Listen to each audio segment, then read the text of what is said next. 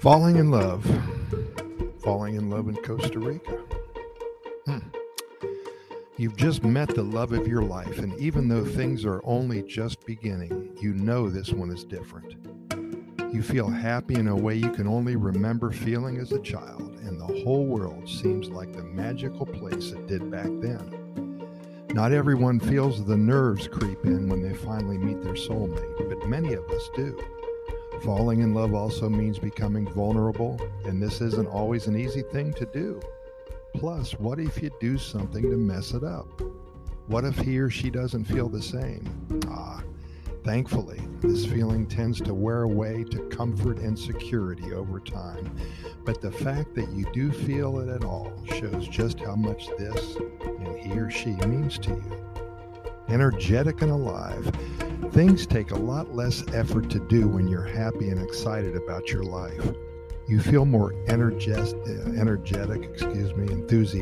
and yes, your friends and family notice the smile on your face, the twinkle in your toes. Suddenly getting up for work in the morning isn't quite as painful as it used to be, because it's another opportunity to speak to the one you love, the one you met.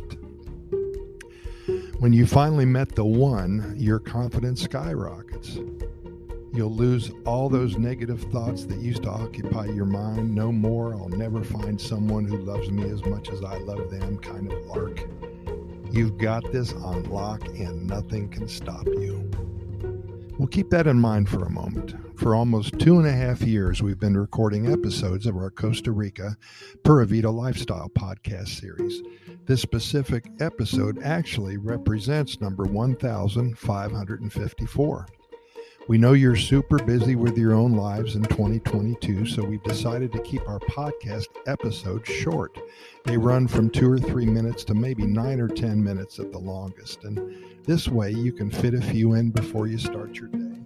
You can listen to a couple during lunchtime and right before you lay your head on your pillow for a deservedly good night's sleep. Why not listen to 3 or 4 more episodes? It's only going to take you 10 or 15 minutes, and because all we talk about is good news, it's going to confirm the fact that you're going to have sweet dreams that night. Today, we're going to include in our daily presentation a quick, always positive Costa Rica love story. About 3 months ago, we asked our readers and our listeners to become involved in our series by sending in their love stories that they have experienced in Costa Rica.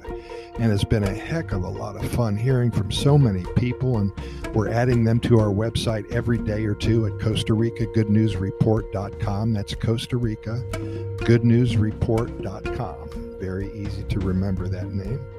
Take a look when you get a moment or two, and we promise that it will uplift your mind, soul, and your spirit, and may even bring back a lot of fond memories about when you first met your love of your life.